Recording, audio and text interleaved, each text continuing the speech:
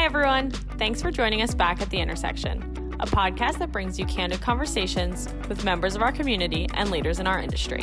Enjoy today's episode. Hello and welcome. I'm Leslie Wojcik, Head of Global Communications at SCI.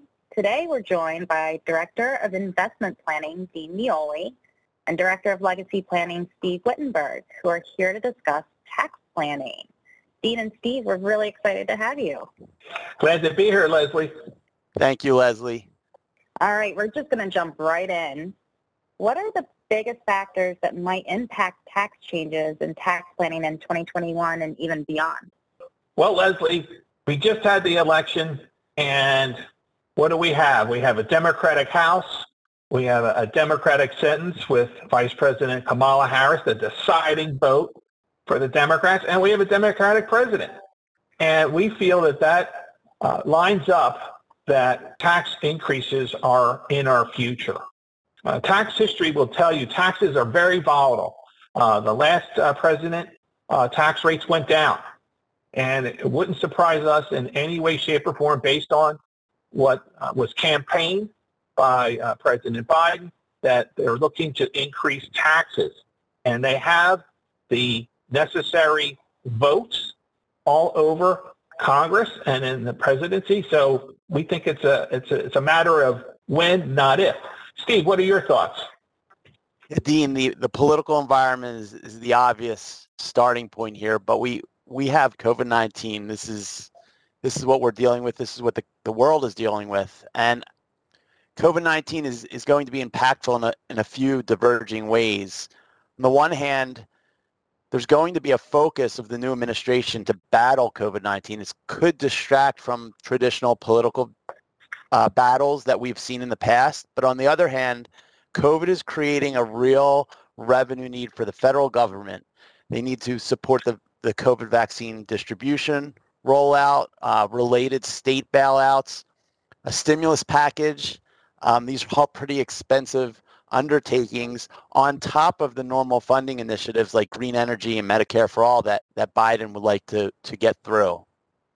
If the Biden campaign tax plan proposals are enacted by Congress, how do you guys foresee them affecting basic income tax planning?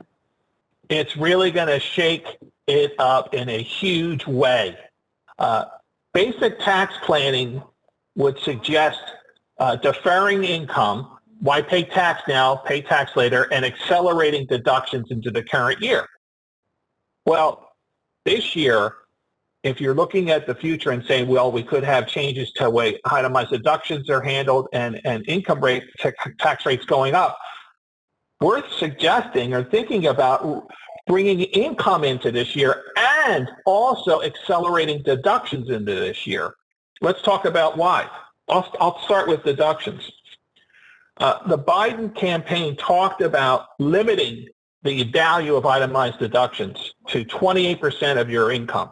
Right now, the top tax rate is 37%. So you might be in the 37% bracket, but your deductions are only worth 28 cents on the dollar. So you're getting quite a haircut there. And there's a possibility that they could bring back the PEAS adjustment, which is another haircut on the value of itemized deductions. So the itemized deductions could go down significantly from a tax standpoint in the future. So if you want the full value of your itemized deductions, you want to be thinking about accelerating deductions into this year. One obvious area to do that would be charitable contributions. Lumping your charitable contributions into this year instead of spreading them out over a few years. Very tax smart idea. Now, when it comes to income, the markets have been strong the last 10 or 11 years. So you have these large gains in your portfolio. You could pay top tax rate today if you harvested those gains at a 20% top federal tax rate on long gains, whereas potentially in the future, the rate could essentially double. So there's a timing issue here, whether I should take gains now and pay at a lower rate or potentially at a much higher rate in the future, which also brings up another interesting aspect, which is what do you do about tax loss harvesting? Now, that's something that we've always preached and done.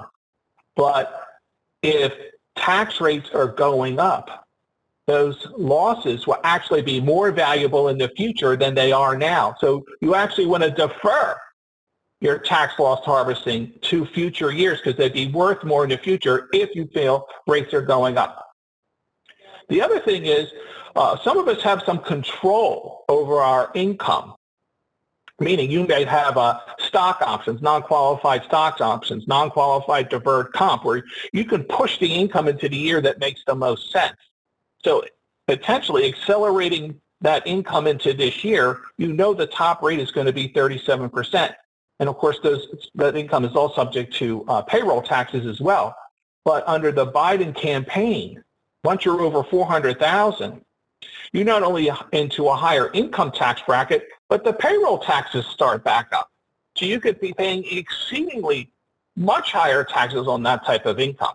So the quick review, this is a year to certainly think about accelerating not only deductions in this year to get full value, but also bringing up income into this year, knowing that potentially there could be higher future tax rates on that income in the future. Steve, what do you think? You know, it sounds like you're saying that traditional planning advice is going to be turned on its head here. And we have to kind of wait and see. We'll see what laws are passed, if passed at all, when they're going to be passed, and which year they're going to impact 2021, 2022, or beyond. The one area where it could be another big, it depends, is there could be an opportunity for certain taxpayers, as opposed to bringing deductions into this year, would be to defer deductions later on. If tax rates are going up for the future, some taxpayers might think about bunching or deferring their deductions to future years to get a better bang for their buck, more power of the deduction in a higher tax rate year, which would be maybe in 2022. This is all going to be where you are in your wealth level, how much income you generate, and ultimately, as you know, we always recommend getting projections done with your CPA sometime this year, maybe multiple times this year, depending on what we hear out there in the law changes, to prepare for that. Either do end of year tax planning this year or prepare for 2022 tax planning early. Steve, you made a great point. We are talking about tax planning, always good to consult your tax advisor.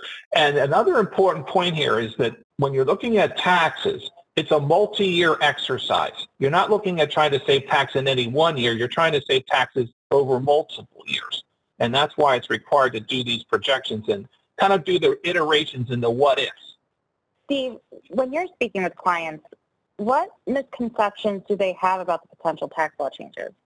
So as a tax planner and estate planner, in my day-to-day job, I'm working with wealthier clients, and they feel pressure that now is finally the time. This year is finally the time to gift, to plan around gifting, because of the possibility that the estate and generation skipping tax exemption is going to drop. It's currently $11.7 million per person, and they're worried that it's going to be cut in half.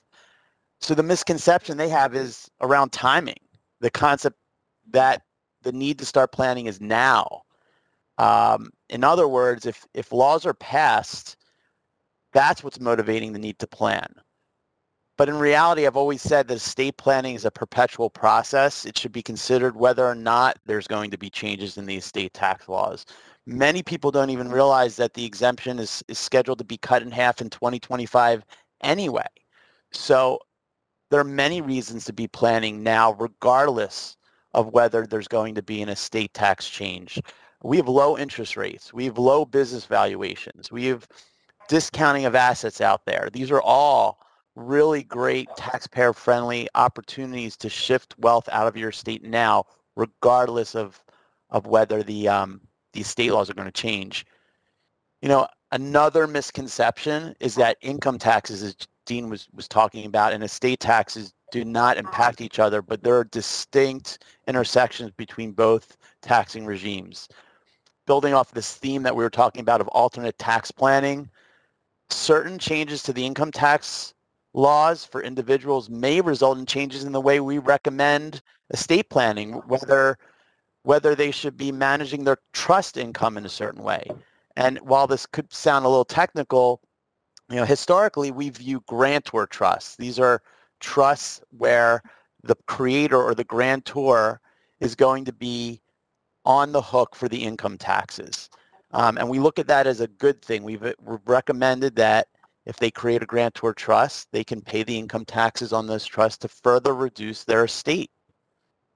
But if individual income taxes significantly increase, they significantly rise, there may be a need to change that advice and even terminate grantor trust status to shift tax consequences to the trust itself or the beneficiaries who might be falling into lower tax brackets.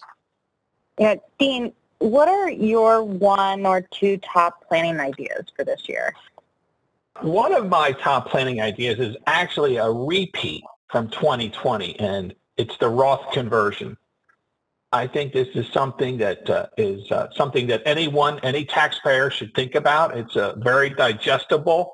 When I look at the current tax rate schedule, I think it's a no-brainer to be thinking about Roth conversions in the 10, 12, the 22, and even the 24% tax bracket. You're still in the 24% tax bracket, married couple, up to $329,850 of income. That covers quite a few Americans. And when you're thinking about a Roth conversion, which is essentially taking your traditional IRA, which has pre-tax money in it, and converting it to a Roth. And normally there's a tax code that's associated with converting your traditional to a Roth. But I would argue the most important consideration in considering a Roth conversion is what's the tax rate today and what's the tax rate going to be in the future. And if you're in the camp that you're in a low bracket today and your tax bracket's going up, then that's a strong incentive to pay the taxman now on the Roth conversion and get the taxman out of the way for the future. Now, there are ways to mitigate the cost of a conversion. One is accelerating deductions into this year. Increase your charitable contributions, where you can increase your deduction that kind of mitigate some of the Roth conversion costs. You might have a net operating loss carry forward. A lot of people suffered around this pandemic. Businesses got hurt. Could be a restaurant business, could be a hotel business, whatever the business might be. They may not have a big income this year. Their income could be considerably down, maybe even a loss. Now would be the time, because their tax rate is artificially low right now. Those businesses are going to come back, Leslie. We know that. But take advantage of those low tax rates right now and make these conversions happen. And there's a lot of benefits to a Roth IRA.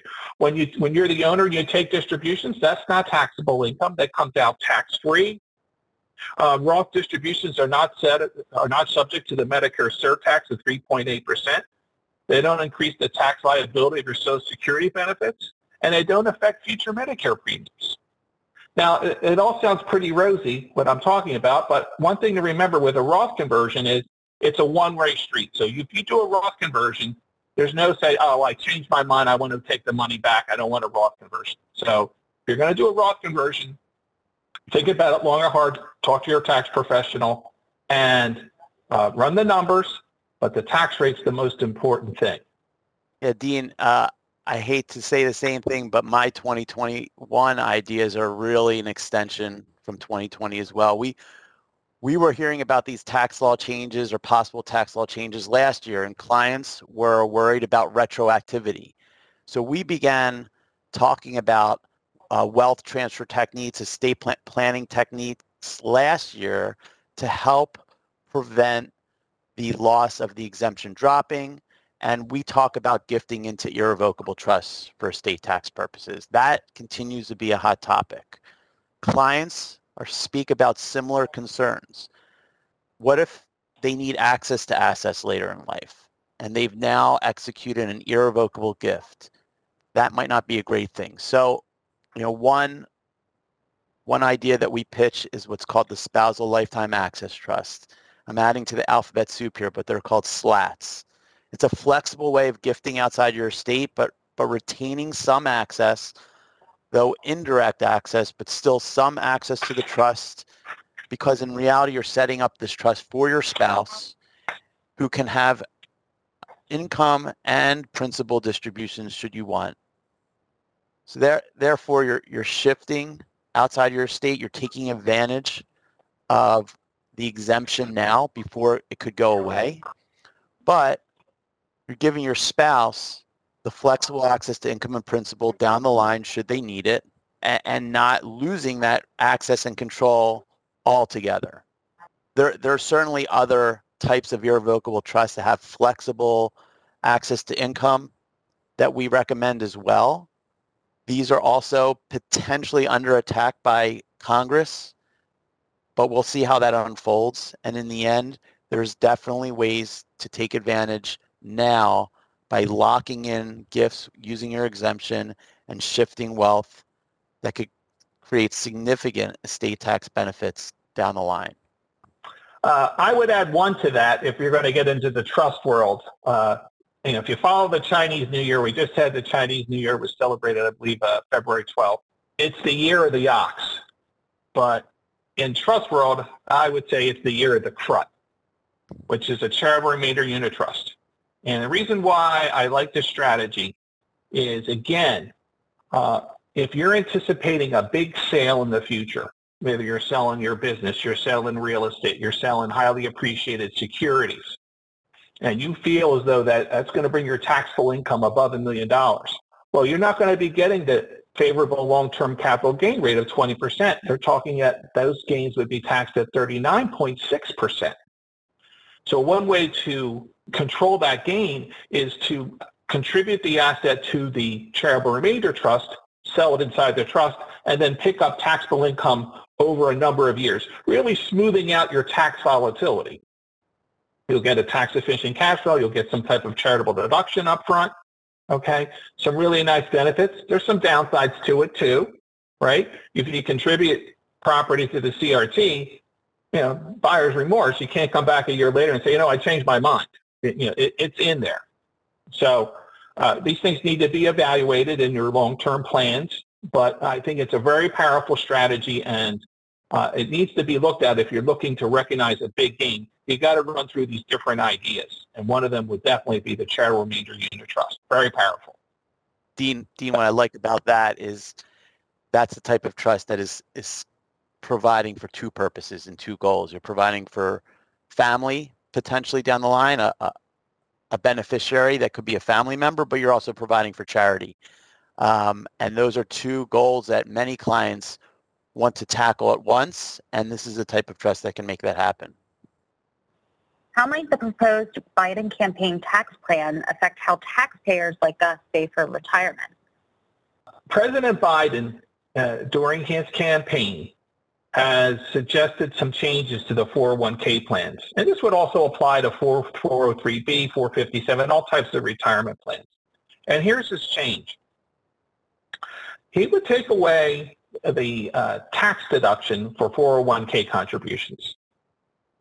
Instead, people who contribute to their 401k would get actually a tax credit. And let's talk about this a little deeper. The president and his camp believe that higher income earners receive a bigger tax benefit than lower income earners for their contributions to the 401k plans. Why? Because of the rate differential. If someone's in the 37% bracket and they're putting money in the 401k, they save 37 cents on the dollar. Or if someone's in the 12% bracket, they only get 12 cents on the dollar tax break. So what they're proposing is a way to equalize that playing field, and they're talking about a credit of 26%. So regardless of your tax bracket, you would get this credit of 26%. So the one problem here is it's very difficult to project what marginal tax rates will be in the future, and even more difficult for you personally in the future. But with that said, I think taxpayers would want to consider hedging their bets and start contributing to a Roth 401k. Not everyone, not every plan, not every 401k plan offers the Roth option. Though I expect plans who currently do not will have employees banging at the door to bring that up as an option. And I think it's a great idea for not only high income earners, because now they might say, well, if the tax deduction isn't worth it on the 401k contributions for the pre-tax money, I'll start doing Roth. And I think that's a great idea. But even for low income earners, for instance, if I was in the 12% bracket, I wouldn't be doing a deductible IRA contribution, nor would I want to make deductible 401k contributions. Because the tax deduction, the juice isn't worth the squeeze, Leslie. I would rather put the money away tax-free, knowing that I can tap into that in retirement gross tax-free, which is better than tax deferral. I love tax-free. I get a very warm and fuzzy feeling when I hear those two words together, tax-free. I'd much rather have tax-free savings than tax-deferred savings. So if you have that option, I think it needs to be evaluated, especially even people in their 50s and 60s where they're starting getting into their high-income years and they're saving for retirement. And most of these people do not have that tax-free bucket. All they have is the tax-deferred and their taxable account. And if you want to really do good financial planning, you need all three tax buckets, tax-free, tax-deferred, and taxable. Otherwise, you'll never get the tax temperature right. You will get burned. You know, just to add a little flavor to this idea, the goal here of making a change, if it goes through, is really to incentivize workers of all levels to save for retirement. And certainly a focus on middle or lower income individuals who don't usually take advantage of deductions. This could help stimulate or saving for retirement, but it really is hard to say what the impact would be. First off, many people really don't have the excess cash to save regardless of tax incentives, but you nailed it on the head. If you do have excess cash, if you're a higher income individual, if you want to save for retirement, this could be a great way to put away some more or consider other options. Plan with your professionals to come up with the best retirement saving alternative that gives you the maximum tax benefits, whether it's a Roth conversion or just traditional 401k saving. You're going to get some benefits regardless of your wealth level. Yeah, that's a great point, Steve. It's not one or the other. You might do some pre-tax and some Roth. And it's just that what is the optimal mix, so to speak, of the two, depending on your personal situation. Because taxes are personal. And, you know, it's going to be a different answer for different people. So you got to work through not only the numbers, but also the psychological aspects of all this stuff, too. Well, guys, thank you so much for joining us today. Really insightful. We definitely look forward to having you back on to share more tax tips throughout the year. But thanks for taking the time today and sharing your insights with our listeners. My pleasure. Always like working with Steve. You put our brains together, watch out. It's a tax savings powerhouse. Dean, thank you for that. And Leslie, thanks for giving us the opportunity to speak on tax planning tips today. We're so happy you stopped by The Intersection. Please note that information provided in this podcast is for educational purposes only and should not be interpreted as legal opinion or advice. Neither SEI nor its subsidiaries provide financial estate planning or tax advice. Always check with your tax professional. Please see important information for additional information on this topic. You can also find additional resources on our webpage at seic.com/intersection. We hope you enjoyed today's episode. Stay tuned for more conversations with members of our community and leaders in our industry. Until next time, stay well. And of course, we hope you'll meet us back at the Intersection soon.